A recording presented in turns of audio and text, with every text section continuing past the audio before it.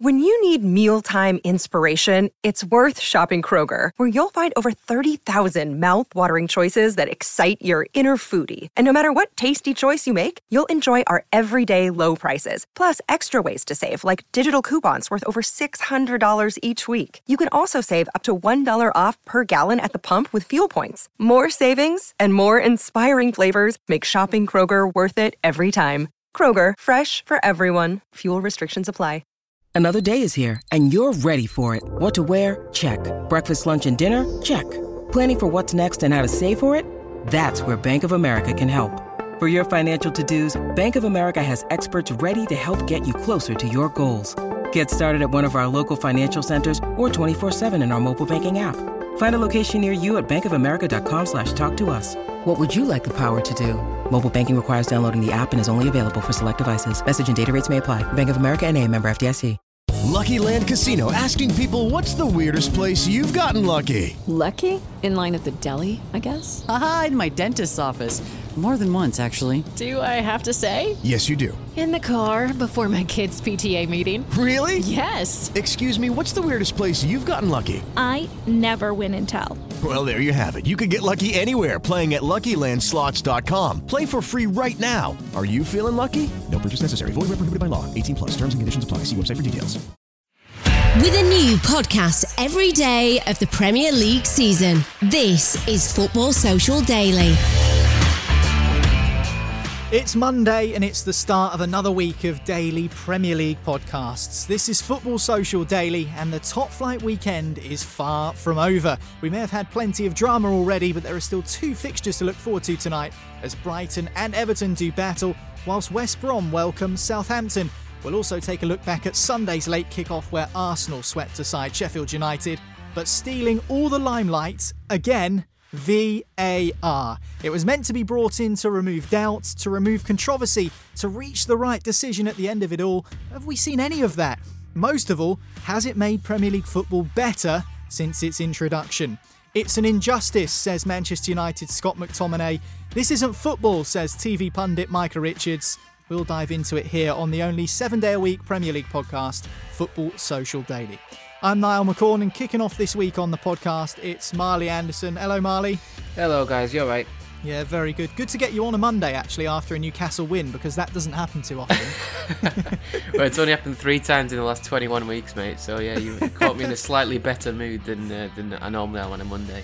Not that you've been keeping track. I suppose it's as rare as snow at Easter, but we've had that as well, haven't we? If there was a sign of the apocalypse, it's snow in April and Newcastle winning a game. So, you know, it could be a bad sign. And West Ham being in the top 4 as well. I think that counts as well towards it. Also joining us and making their Football Social Daily debut is Imran Laher. Hi, Imran. Hi, how you doing? Very, very well, mate. Imran's from the United Hour podcast, which you can, of course, find on the Sports Social Podcast Network. We'll find a little bit more out about the United Hour podcast later on in the show, but time to get stuck in. And just a forewarning, we will be talking about VAR a bit later on, so if you can't bear to hear it, I thought I'd let you know ahead of time. I genuinely thought we'd be able to get through to the end of the season without discussing VAR in detail, but how wrong was I? But that isn't where we're going to start, though. We'll begin by looking back at last night's Premier League game between Sheffield United and Arsenal at Bramall Lane, a game which ended 3-0 to the Gunners. Gabriel Martinelli scored, but it was Alexandre Lacazette who was the main man for Arsenal. The first goal involving some excellent team play.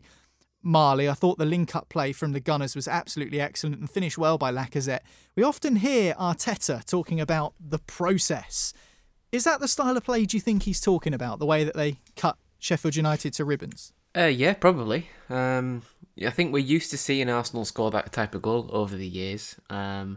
You think about them at their free-flowing best, and you know the fluidity of the moves was always very, very good, and one of their strengths really. The problem was always being solid and being hard to score against, and that was a constant challenge for them. But this season, for most of it, they've not been able to do either of those things, so they're trying to balance it out. And without sounding like Steve Bruce to saying get the balance right, that's what they have needed to do. And sometimes I think going into the game against Sheffield United, I expected them to win, but I expected them to make it a bit of a harder job than it needed to be, just because of the way they're playing.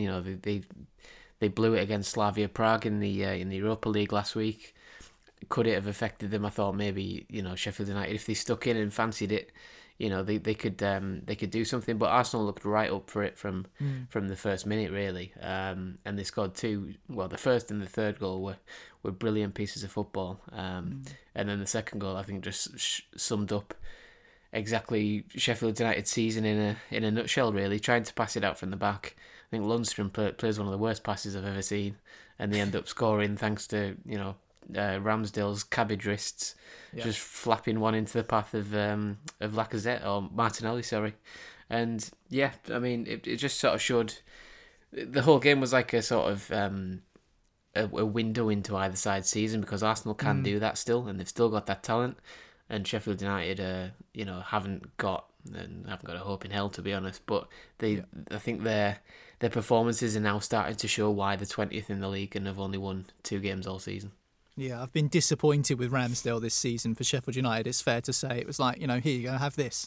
Simple as that. He could be the youngest goalkeeper to have 2 relegations on his CV. Very, like, at this stage of his career. I don't know whether there's anyone who's 22, 23 and already has 2 relegations. Yeah, back to back. It's like he'll probably join Norwich next year and go down again. Yeah, can you imagine? Building mentality. Yeah, he's hardening himself up, Imran. That's what it is.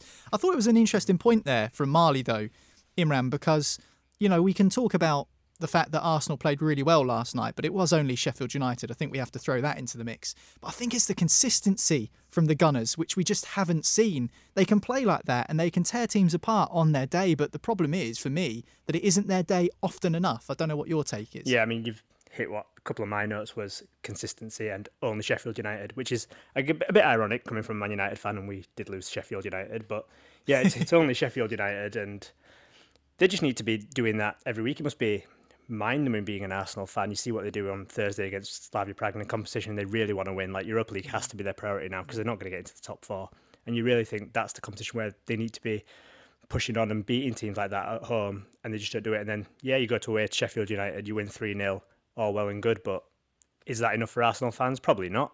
And you just need more. You want more in the big games, and they're not getting that. Again, it's a bit ironic because Arsenal beat us at home earlier this season, but that's what they just want, that consistency, you'd imagine. Yeah, absolutely. And you know what? On that, Lacazette scored twice. His 50th Gunners goal in the process. That's 13 now this season for him. And it isn't a bad return, actually. Just one away from matching his record goal-scoring season of 14, which I think was his first season in the Premier League with Arsenal in 2017-18. But they're still languishing in mid-table, the Gunners. We talk about that consistency, Imran. How do they fix it? How does Arteta go about fixing it? We've spoken about removing the deadwood, which, interestingly, as a United fan, you would have heard a few times, I think, over the last few seasons under Ole Gunnar Solskjaer.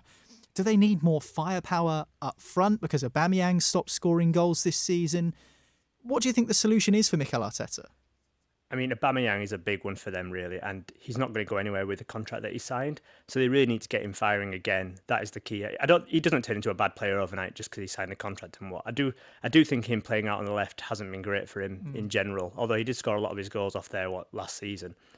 I do think you're looking at them two really as your top strikers for them next season, and you just got to hope that Aubameyang comes good, and then you can reinforce elsewhere, bring in strong leaders, strong characters elsewhere into the team. I actually think Arsenal have a lot of decent players, and especially young players. We've got a lot of decent young players. Yeah. I think it's about getting the right heads around them to steer them in the right direction. Yeah, I think it's a really good point. And again, Saka and Martinelli both looked bright yesterday. Smith Rowe, another young player. I think Martinelli's fabulous. I think he needs to get more time. I think he's a really, really good player. I mean, we've got Mason Greenwood. I think Martinelli's all as good as Greenwood can be. I think that the experience that he's going to get under Arteta as well, I think that Arteta will give him plenty of games when he's fit, and we have seen that. With this whole situation with Arsenal, Marley, and especially the Aubameyang thing, can you trust Aubameyang to get back to, the goal-scoring best that he's been at for the last 2 or 3 seasons before now? Because, as Imran rightly points out, you don't turn into a terrible football player overnight or just because you put pen to paper on a contract. Do you think that we will see him back at it next season? Because it seems unlikely that with the deal he signed and the age he's at, that anyone's going to come in and take him away from the Emirates in the summer. Yeah, well, they've got to hope he comes good because, as you said, he signed that contract. That became a bit of a saga last season. Will he, won't he, blah, blah, blah. And he played some of his best football towards the end of last season. When he when he wanted to sign it. And how many times did we see that? You know, a player starting to play out the skin when they need to secure their future. Shane Long. That's the only player I can think of that always used to play unbelievably well when he needed a Shane Long contract. used to turn into an Irish Thierry Henry, didn't he? He was crazy. Yeah, and then just go back to being complete. I don't even know where he's playing now. Where's Shane Long He's still now? at Southampton. Is he on loan? Oh, he might be on loan. I think you're right, you know. I think he went on loan somewhere. I don't know. Anyway, you have a look at that. Aubameyang was like, I agree with what Imran said there. I think when he played from the left, I think you lose his impact. I think you've got one of the best finishers in the world on the pitch, and there's a difference between playing up front and floating in from the left, and then playing on the left, as in you're starting on the left and actually have to go up and down, you know, and do a bit of everything. And I think that's the one thing I've been disappointed with Arsenal under Arteta, because I feel like they could have got more out of him. I mean, we said before that Lacazette's one goal away from becoming his having his best season. His best season is 14 goals for Arsenal. And that's too low. That's too low for a side that wants to finish in the top 6 or even the top 4, because, you know, you've got a striker like Aubameyang who can score 23, 24 quite easily, and then you're playing him on the left to accommodate a striker who can play and only score 14 a season. I mean, Callum Wilson's got 10 for Newcastle. I mean, do you know what I mean? It's not a massive amount, and I think Lacazette should have scored more in his career, because I think he's a quality finisher, and I think his goal return sort of mirrors how good your team is, because he will fill his boots if you're creating a lot of chances, because he's a good finisher. He's good in the air. He's got two good feet. His movement's really good.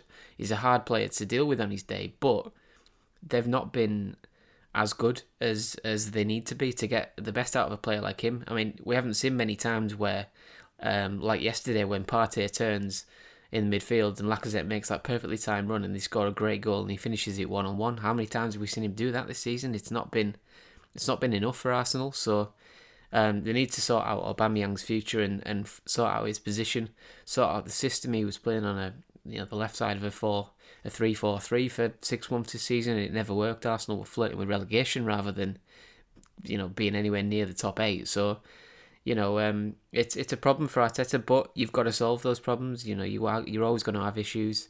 You've got quite an old squad there, and some of them are on big money, and you've got to knit them together with the younger players that want to be there, and not, you know, affect the development of the likes of Martinelli. Like Imran said, I agree. He looks like a really, really good player, and his ceiling could be as high as anyone in the league, in my opinion. But if you're sort of forced to stick with Aubameyang, then have you got to make a decision, because you're stuck with him now for the next 3 or 4 years, because Real Madrid, Barcelona, they're not going to come for him at 31. They're going to go for Erling Haaland, they're going to go for Sancho, Foden maybe, you know, all these players. There's so many players that are more attractive than Aubameyang these days. So Arsenal do have to find out a way to get the best out of him. Yeah, Lacazette, 13 goals so far this season, obviously with a brace against Sheffield United yesterday, but his 3 seasons before that, 10 last campaign, 13 the season before that, and as I said before, his first season in the Premier League, 17-18, 14 goals in 32 top-flight matches. So maybe he does need to be a little bit sharper in front of goal if Arsenal are going to get themselves back into the top 6, which is really where they should be aiming for a club that size. What about Sheffield United then, Imran? We know they're going down. I don't think there's any question about it. Do you think we'll see them back soon, like Norwich City seem to be doing in the Championship? They're clear at the top of the Championship table, are Norwich, and it looks like they're going to bounce back at the first time of asking. Or do you think there's been too much damage done with the way Chris Wilder left and the likelihood that the team is going to get pulled apart? Some of the better players might move on. I think if Wilder had stayed, I'd be a lot more confident in their chances. I think there is too much up in the air with him not being there, and we don't know what they're going to look like next season. I don't know how many of their players they'll actually lose. I mean, a lot of them came with them from the Championship anyway. I don't think anyone's going to be snapping up a McGoldrick, for instance, or like maybe Lundstrom, maybe. Like I can't see, and I don't think anyone's going to be wanting Ramsdale unless they want to go down next season, as we've discussed. I think Sander Berg is the only one. Yeah, Sander Berg is probably that springs to mind. I think and maybe John Fleck. Lundstrom's contract up as well at the end of the season. Yeah, it is. But generally, the core of the team probably stay together. I do think they'll probably need a striker in there, like a good Championship striker to bang in some goals. I think that's what kind of you need to get up into the Premiership again. It's hard. It's a very competitive league at the end of the day. It's there's a lot of moving parts currently for Sheffield United. But one thing I do think they'll obviously be a lot better than this season. I don't think they'll be like Huddersfield, who just kind of struggle now in the Championship. I think they'll be around the playoff area just because they've got a lot of decent players, and they'll probably like get back to winning ways. Like actually winning a game would just be good for them. I don't know, like Marley, when Newcastle went down, was it not just good to be just winning a load of games again? Do you know what it was? And you know, we work with a woman called Sophie, and she's a Norwich fan. And when you talk to her about Norwich and coming up and going down every year, she always says she prefers the Championship because they win, and it's just a better league. You know, it's more enjoyable as a fan. And yeah, it probably was like that with Newcastle a little bit. But the one thing that always wound me up about being in the Championship is, number one, you can never find your highlights on TV because it's on, you know, channel, I don't know, Quest or something, whatever it's on these days. Yeah. And the second one is it's every bloody team's cup final, so you get crap teams turning up at St James's Park, just playing out their skin, like Nottingham Forest, like trying to turn you over, prove that they're still a big Hang club. on, Forest have won 2 European Cups. Yeah, 40 years ago. When was the last time Newcastle won a trophy? I can't stand Forest, mate. That's what it is. That's all it is. And they were particularly bad for it. They were like, I just remember they were proper houses in the way they played. Like they were time wasting. They were, you know, the goalkeeper was running for a ball on the touchline rather than behind the goal when he needed to take a goal kick, and they were 1-0 up at the time and stuff like that. But I remember Henry Lansbury as well. He was a little pillock. He tried to, he tried. I think he snapped someone, and he didn't get sent off for it. And then he scored the goal, so he thought he was mint. And then he scored a last-minute own goal, so Newcastle won 2-1. And he made the mistake for the equaliser as well, so that was great. But yeah, don't want to go back to the Championship anytime soon, even though we do win more games in there. But I'd rather struggle along and be a part of this podcast where I can actually talk about my team. Because if we go down, well, I'm not going to be able to talk about Newcastle anymore. Try supporting a League One team. Nope. Where everyone comes to Fratton Park and parks the bus, and you can't find highlights anywhere as well. Shane Long, by the way, at AFC Bournemouth on loan from Southampton. So that's where he's plying his trade. Arsenal 3, Sheffield United 0, the final score at Bramall Lane. Still 2 more Premier League fixtures to talk about. Everton against Brighton and West Bromwich Albion against Southampton. We'll talk about those a little bit later. But next, we're having the dreaded conversation. We're going to be talking about VAR.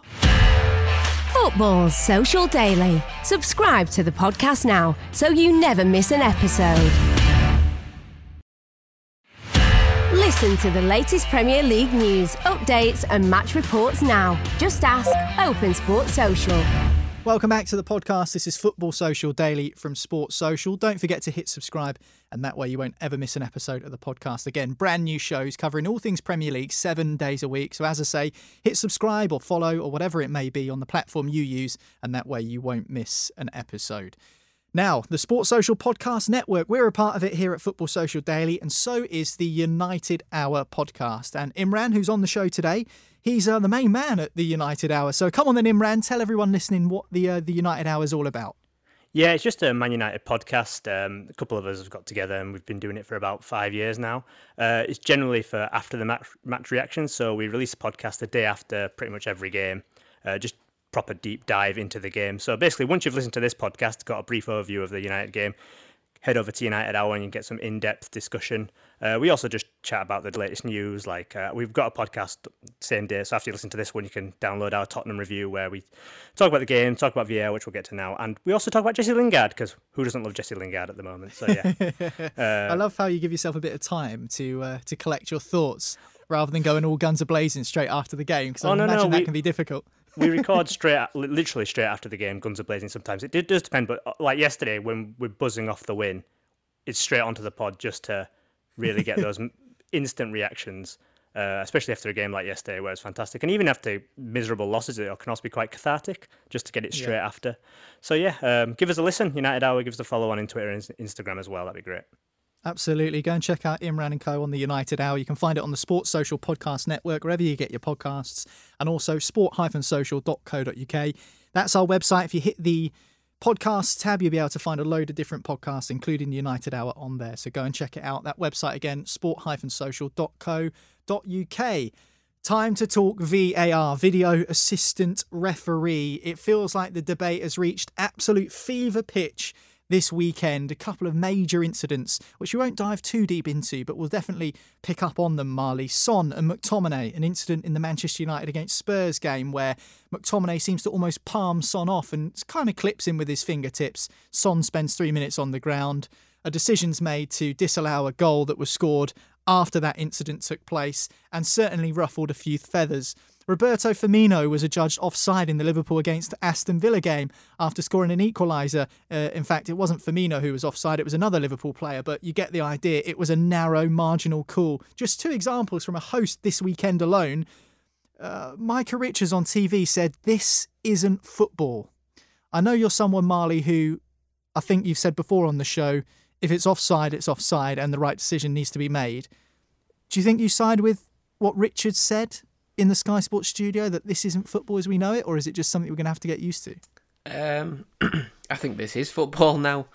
That's it. I think people who want VAR gone, I don't think they're being realistic. I think it's here to stay. I think even if we get rid of it, I think the only way to get rid of it is to get rid of it in the entirety. So in the Champions League, across Europe, everywhere, just get rid of it if that's what you want to do. But you can't drop it as the Premier League, I don't think, and expect other nations to follow you, because then you're going to get a situation where, you know, English teams are getting screwed over in the Champions League because they're not used to these rules, and it's going to be worse in the long term because you're going to get decisions in the league that you're not going to get when you're in the top competition in Europe, you know, and you're in a Champions League quarter-final and whatever, you know, like the decision with Man City and Tottenham for the handball, you know, you're not going to get those decisions if you don't have VAR. Sometimes it works for you, sometimes it works against you, but I think once we sort the rules out,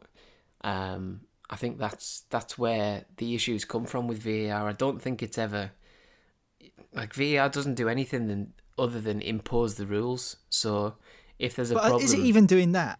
Because, I mean, just to use the McTominay incident for an example, there's question marks over whether Son should have stayed down and whether he's tried to cheat and con the referee, but I think that's by the by because there is contact there. It's getting to the point where the rules are being changed so much that even the most minute amount of contact is interpreted as a foul.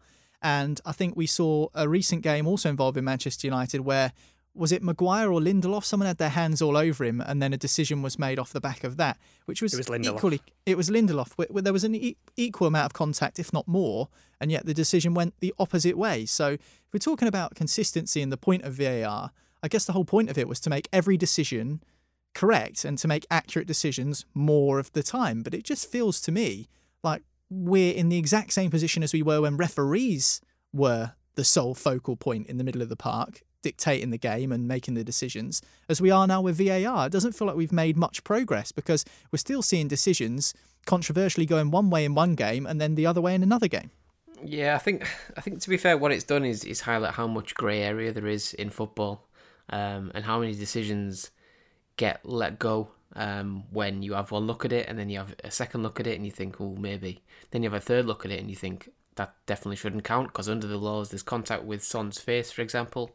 And you know that's a punishment wherever it is on the field, whether it's, you know, in a box or, you know, in midfield, and it leads to something. But, you know, it was a silly decision, but, you know, these things get given. The issues come when you see things and then VAR doesn't have a look at them again. Like, for example, in the Newcastle game, Tarkowski hit Sweet Chin Music on on Sean Longstaff in the box, and nobody looked at it again. And it was like, anywhere else on the field, that is a thing. So why is not VAR looking at it? Why is that not a penalty if it's a free kick?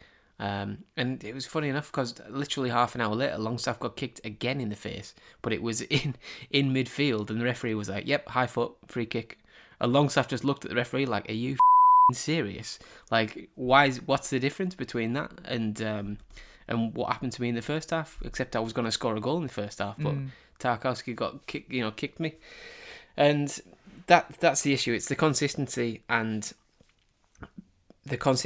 versus the nitpicking nature of VAR, because, you know, you can be consistent but you have to get every decision. You have to not make a decision, not make a wrong decision if you're gonna look at everything and you're going to insist on having VAR. You can't let things go. You can't let things slide. And I think that's what people are annoyed about because, in the past, it's all the emotion and everything like that. And I think the one thing we're sort of lucky with in a way is that fans aren't in the stadiums this season because VAR. I mean, there hasn't been a week gone by where VAR sort of took over a game at least once, and you see the fans last season. Match of the Day's sound editors had a nightmare because everyone's chanting VAR every week, and it becomes like a 60,000 people because even the team that have got the decision still hate it, and they hate the fact that they've got it at times. And they're and the fact the fans can't see what's going on the big screens is a joke as well for me. Yeah. I just think. The match-paying fans, they're the ones that are there in person. They deserve to be able to see what everyone else sees. Yeah. You're leaving them in the dark, and they're the ones that are kind of the key component to it to me. I just think you just need to change the way it's implemented and give the referee more... if he thinks there might have been something in the build-up, just let him have a look at it while the team's celebrating, for example. But don't have a team of referees saying, "Oh, Mr. Michael Oliver, we think you might want to have a look at that," because it just implies that he's missed something, and then... the more you look at it, the more you convince yourself that there's something wrong with it. So it's wrong for me. The problem with VAR for me is it's not fit for purpose in the sense that the law was made years and years ago and pre-VAR time, so it doesn't marry up with the VAR what we have, and also like there's the wishy-washiness around it. So for instance, clear and obvious is such a daft thing in principle because one man's clear and obvious isn't another man's clear and obvious. So how can that even exist? Yesterday, most people thought it wasn't clear and obvious that it was even a foul by McTominay on Son, but one person in a VAR box somewhere thought it was clear and obvious, and that's kind of an issue then because we're all arguing, well, what is clear and obvious, what isn't?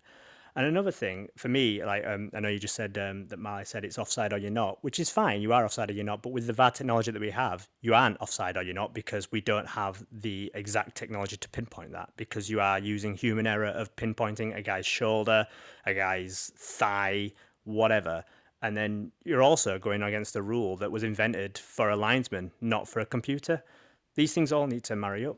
If you go back 60, 100 years or whatever, Imran, like what you're saying, offside was brought in to stop teams gaining an advantage over their opponent. How much of an advantage can truly be gained by half an inch of someone's knee being offside? If they're 3 yards offside, then that's an advantage, a distinctive advantage.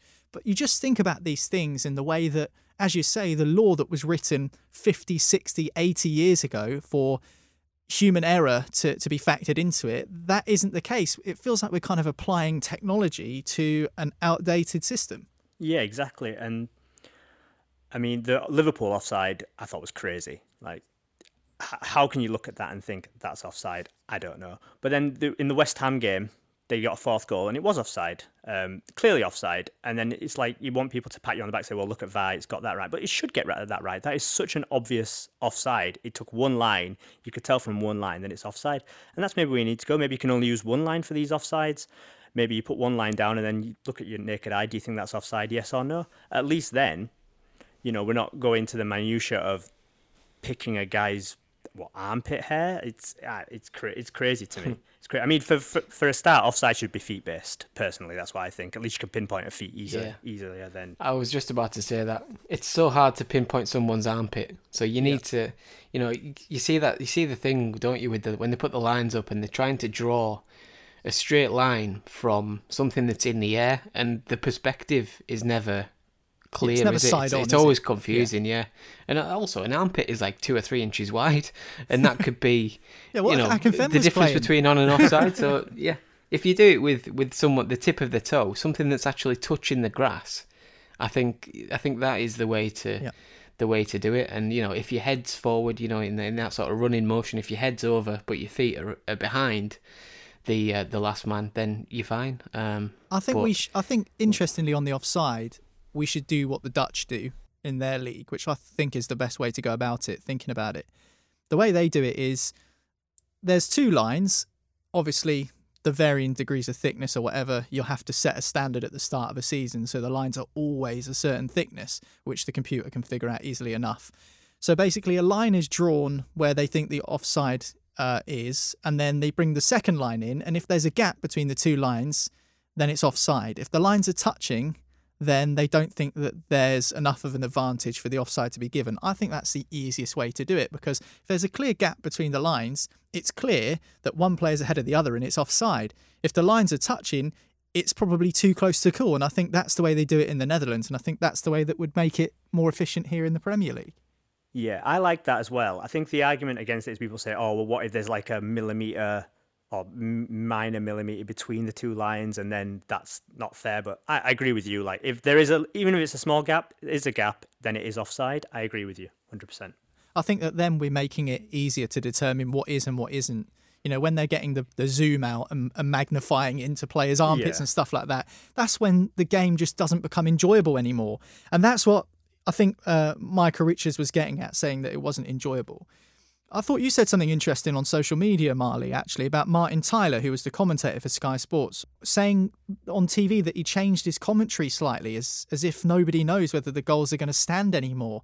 For someone as seasoned as Martin Tyler, who's 75 years of age now and has been commentating for 50-odd years, maybe more, for him to have to kind of adapt his way of commentating on games because he isn't sure if the goals are going to stand or not, that shows a significant change in the way the game's played now. Yeah, I don't know. I don't know if it's, I understand your point. I don't know if it's the best example with Martin Tyler, because I've always been frustrated about how he never gets excited for anything. And I've never been able to stand him as a commentator, to be honest. He gets randomly excited for certain things and then not others. Like he'll scream "and it's live" as if it's some sort of worldwide, you know, the best catchphrase in the world, as if it's like "let's get ready to rumble" with Michael Buffer. And then someone will score a worldie goal. Like I remember, was it Benteke scoring that bicycle kick against, was it Man United at Old Trafford? Us. Yeah, it was against us. Yeah, and he just sort of went, "Oh, and Benteke scored," and it was like that was a worldie. That was a 6'3" guy, who, flinging himself through the air, absolutely powering this bicycle kick in it, and he sounded like his dog's just died or something, and I was like, oh, right, okay. And then he screamed his head off when Martial scored against Liverpool, and it was just... Yeah, but that's worthwhile. Come on. That was a great goal. It was an okay goal. It was just a league game, and that's the thing, wasn't it? It wasn't like it was a, Champions League final. 3-1 against Liverpool. Yeah. I mean, Martial. If anything, he didn't celebrate enough in my opinion. That's just me. Well, he was wearing his Man United pyjamas in his in the commentary box, but yeah, he's going back to the point. It probably does. It's we mentioned before about the fans' emotions with VAR, and it's the same way with when you consume it through the TV.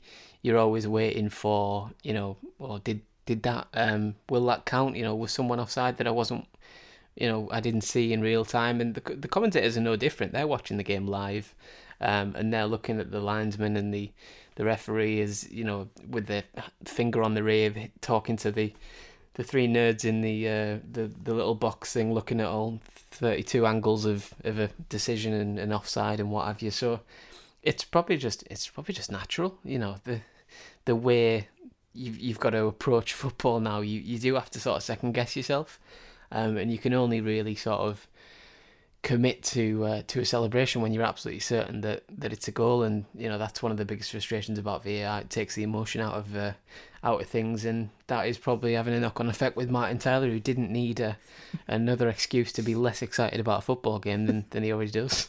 Well, let's remove ourselves out of the Martin Tyler situation and back onto VAR. You said something earlier, Marley, about, we need to get used to it. It's here to stay. Do you think we're too far along the line, Imran, with VAR to start making changes? Because I think Marley's right. As much as I'd love to see it completely torn up and thrown in the bin, realistically, it's not going to happen. But is there such a thing as being too far down the line? It feels like the referees at the moment care more about not making mistakes, and they're almost paranoid about making errors than actually what's right for the game.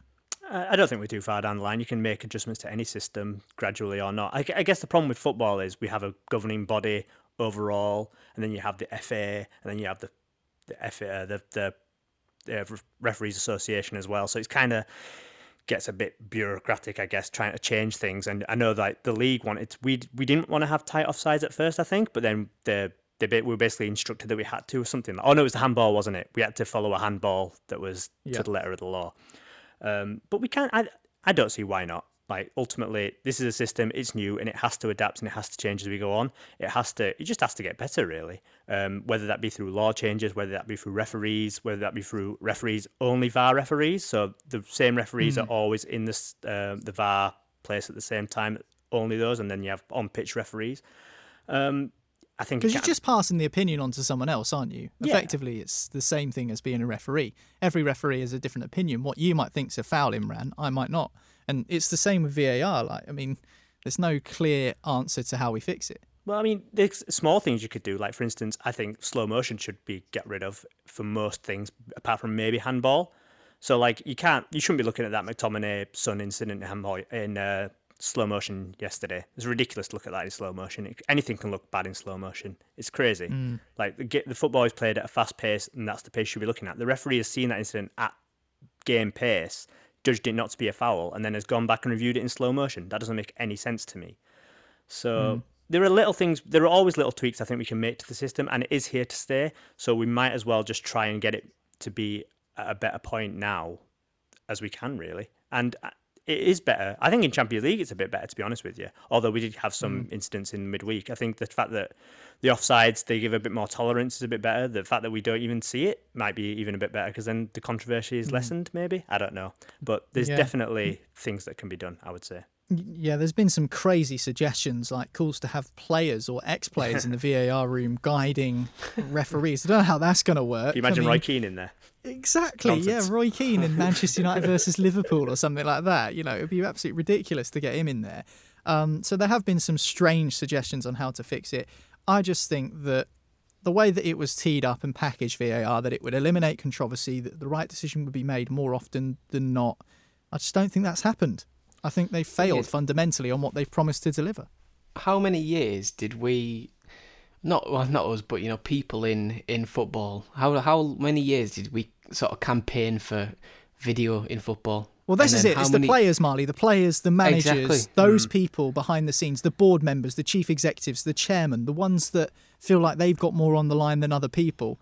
They were the ones that were campaigning for it, and now they're the ones that want to see a U-turn. I don't think the fans really have too much involved in this in terms of the ones that really were lobbying for technology. It feels like it very much came from those within the game. Yeah, I mean, we must have talked about it for at least 4 or 5 years, 6 years maybe. Because, you know, everyone was like, well, if you can look at a video, you'll get the decision right, you know, rather than sending someone off. And still, it hasn't changed that at all, because... Well, hasn't it just exposed the level of refereeing that we have in this country then? Like, you could always, I guess, when you didn't have VAR, you could kind of sympathise with the referee that you have to see it once and that's it. But now you get to look at it over and over again and still come to the wrong decision.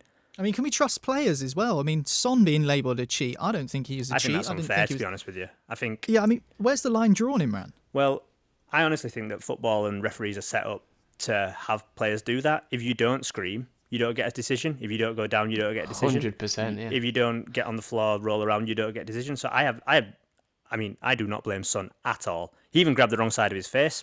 Fine, go for it. Like, you're not gonna get a decision otherwise. I mean, if he stays on his feet, it's never looked at. No one cares. No one even probably references it. And then we get a goal. Sorry, Man United get a goal, and then the game continues. But he's gone down. He's got the decision. Great stuff. To be honest with you, I have said earlier this season, when I think when Lindelof got that hand in the face, and when De Gea got a bit of a shove, I said, why are these players not rolling around? Why are they not bringing attention to it? Because that's what you have to do. Because that's how the game is refereed. So, I mean, is it great? No. Is it needed? Yes. It's a great point, and you know what, on that, I remember just a couple of weeks ago, Phil Foden nearly had his ankle broken in a game where he stayed on his feet. I think it was Ramsdale on that occasion as well, nearly broke his ankle coming out to try and was tackle McCarthy, him. Was it McCarthy for Southampton? Southampton. I thought you'd not let a Saint player go off that one. I thought you'd have that in your head. They're about as good as each other, to be honest. Two very bang average goalkeepers. Listen, we'll leave it there for VAR. I'm sure if you're listening into Football Social Daily today, you've got your own opinion, and if you do, let us know at The Sport Social on Twitter. Sports Social Official on Instagram. You can also find us on Facebook. Just search in the search bar for the Sports Social. Speaking of Southampton, they've got a game tonight. They take on West Bromwich Albion at the Hawthorns. Brighton are also playing Everton. We'll talk about both fixtures next on Football Social Daily. Football Social Daily. Find more great sport at sport-social.co.uk. To hear the latest Premier League news for your team, just ask Open Sport Social. Welcome back to the podcast. I'm Niall. I've got Imran and Marley alongside me. 2 Premier League fixtures tonight, Monday night, to wrap up the top flight weekend. We'll start with the game that takes place at the Amex. Brighton play against Everton. Important game for both sides, Marley. If Brighton win, that's pressure back on your team, Newcastle United, but it also brings Brighton closer to safety.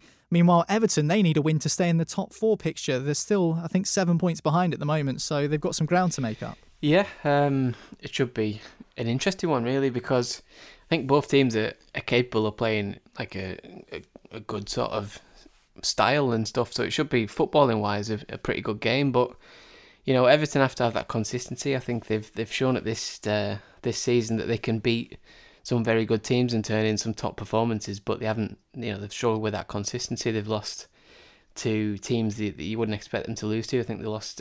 We've beaten them twice. Newcastle have beaten them twice this season.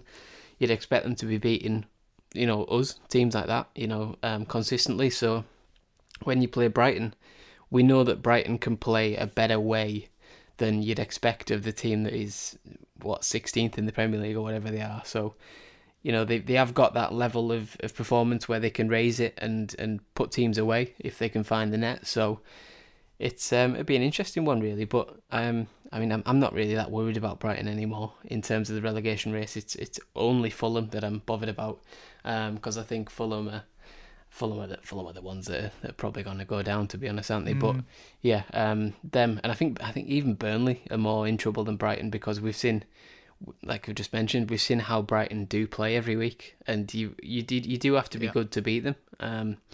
But funnily enough, everybody, I mean, it's weird how they're 16th in the league. It's really strange because they play so much better than that, and they don't defend particularly badly. But then they're 16th after 31 games. You know what I mean? It's weird, but. Yeah, it is what it is. But... And actually, I know you like sticking the knife into Burnley. Burnley have been shocking this year, like just dreadful. Yeah, they normally offer far more than what they've offered this season. So I don't know what the reasons are for that. Anyway, for Brighton, Imran, still got Chelsea, West Ham, and Man City to play. Think they've got enough in the bank, or is it still too soon to tell with about 6-7 games to go? I mean, I think Marley hit it on the head. They're a weird team. In fact, I would say this is the battle of the 2 weirdest teams in the league, Everton and Brighton, to be honest with you. They're just bizarre teams. Brighton, Chelsea, West Ham, Man City, they'll win one of those games. I don't know which one, but they will just pull a win out for one of them. And because that's the team they are. They play good football, and eventually, sometimes it just kind of marries up and they'll win a game, and then they'll lose 5 games that they probably should have won, because that's just the team they are. I think they do have enough, though. I think they play good football. They've got some good players in like Gross and Trossard.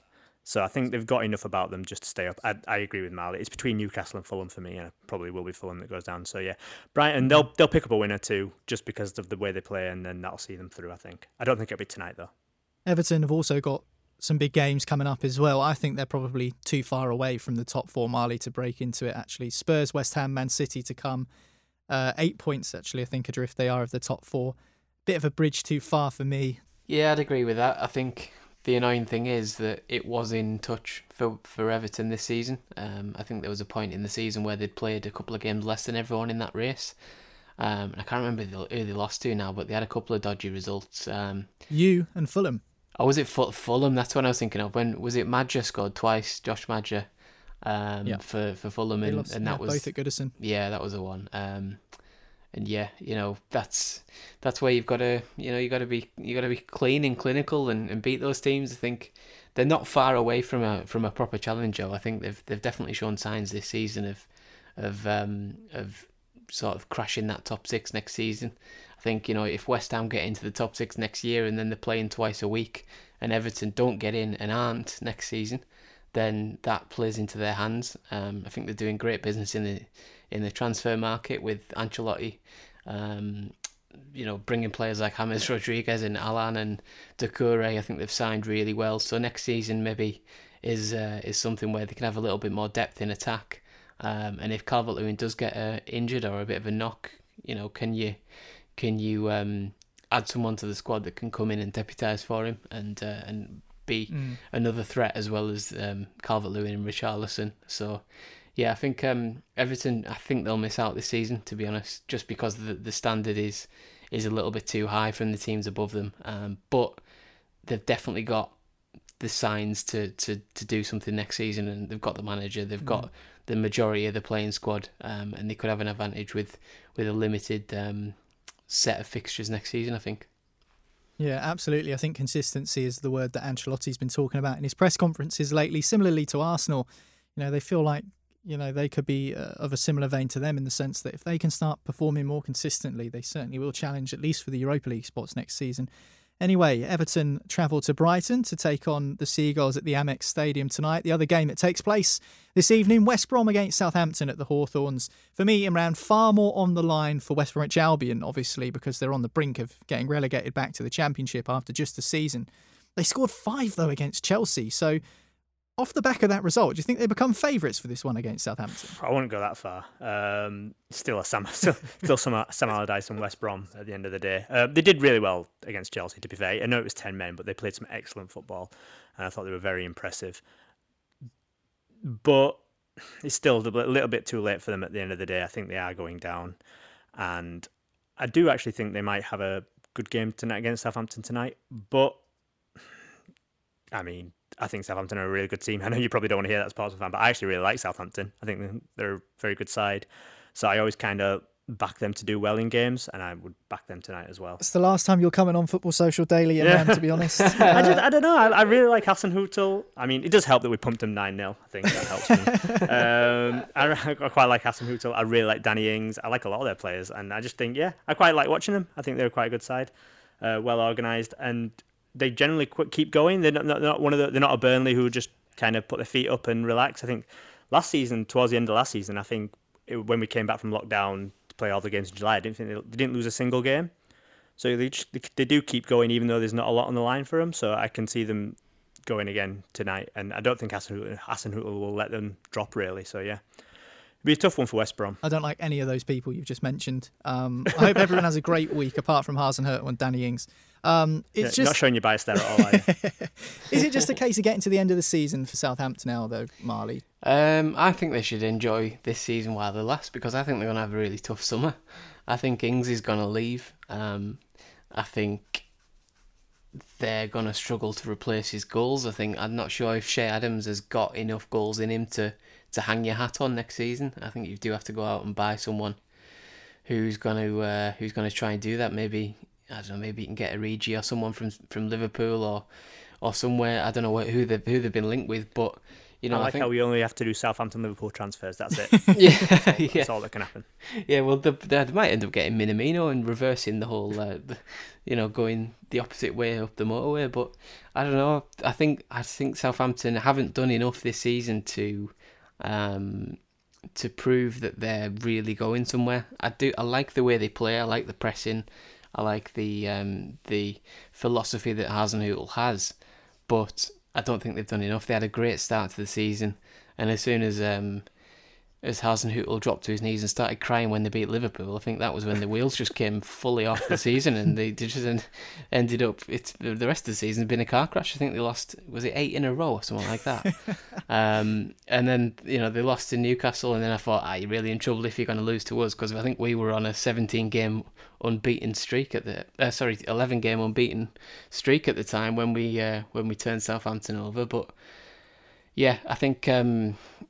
As for this season, I don't think they'll go down. They've got enough to beat the teams around them. I think they'll beat.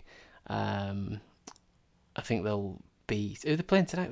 West Brom. West Brom. Sorry, West Brom. Well, they've got West Brom, and then they've got an FA Cup semi-final. Yeah, against that's Leicester. the big one. The FA Cup semi-final's the big one. For them. I think they'll beat West Brom tonight, and that'll almost mathematically guarantee the safety, even though they're probably not going to go down anyway. But I think they'll be all right to the end of the season, and then everything hinges on the FA Cup semi-final. Let's be honest, if they win the FA Cup semi-final, they're probably going to lose in the final, so they've not really got much chance to win that realistically. But that's it for Southampton. You've got to sort of take these chances when they come, because I think they're going to lose a couple of players in the summer. I just can't see them adding to their squad with quality like Ings. I don't think they're going to go out and sign, a midfielder that's going to get them 15, 20 assists next season, and kick on to the next level, because the rest of the squad isn't good enough. And the centre backs aren't amazing. The goalkeeper's not amazing, as you mentioned before. I don't think the midfield's particularly great. It's basically Ward-Prowse and Ings who are the ones who are the standout players for them. And I think if you lose one of them, then it could be a tough season next year. But we'll have to see what happens in the meantime, because anything could happen in this weird transfer market with Brexit and COVID having an effect on everything. So we'll see what happens. But I can't see. I think this Southampton side is as good as it's going to be for a while. I think they're going to get progressively slightly worse next season, and we'll have to see what they can do when that comes. I feel like we're a bit harsh on West Brom, though. I just want to say, West Brom did do really well last week, and they might win tonight. They might be in a good vein of form. So I don't want to upset any West Brom fans. Just I can't ignore that minus 28 goal difference or whatever they've got. So I don't think Southampton's is much better after conceding 9 to Manchester United. But just 2 wins for Southampton since they beat Liverpool 1-0 on the 4th of January. Those coming against Sheffield United and Burnley last time out. Those Premier League wins, of course. Anyway, they take on West Bromwich Albion this evening at the Hawthorns. And with that is the conclusion of today's Football Social Daily podcast. Thank you very much, Imran. Good debut. Thanks for having me. It was really enjoyable. And Marley Anderson, thank you very much. I'm sure we'll catch you again later on this week. Bask in the Newcastle 3 points. Oh, it's like a little holiday on this lovely. Pubs are open. Newcastle won. Happy days. Drink it in, as the old saying goes. Just need a haircut now. My name's Niall. Thanks for listening in to Football Social Daily. More podcasts right throughout the week and every day for the rest of the season, of course, because we are the only daily Premier League podcast out there that you can find. Hit subscribe, and that way you won't miss an episode. Also, check out the Sports Social Podcast Network, where you can find this show and the United Hour and loads of other shows as well. sport-social.co.uk. But that's it for today, and we'll speak to you again tomorrow. Football Social Daily from Sports Social. Find us on Twitter at The Sports Social. Judy was boring. Hello. Then Judy discovered ChumbaCasino.com. It's my little escape. Now Judy's the life of the party. Oh, baby, mama's bringing home the bacon. Whoa, take it easy, Judy. The Chumba life is for everybody. So go to ChumbaCasino.com and play over 100 casino-style games. Join today and play for free for your chance to redeem some serious prizes. ChumbaCasino.com. No purchase necessary. Void where prohibited by law. 18+ terms and conditions apply. See website for details. Hello, it is Ryan, and we could all use an extra bright spot in our day, couldn't we? Just to make up for things like sitting in traffic, doing the dishes, counting your steps, all the mundane stuff. That is why I'm such a big fan of Chumba Casino. Chumba Casino has all your favorite social casino-style games that you can play for free anytime, anywhere with daily bonuses. That should brighten your day a little. Actually, a lot. So sign up now at ChumbaCasino.com. That's ChumbaCasino.com. No purchase necessary. VGW Group. Void where prohibited by law. See terms and conditions. 18+.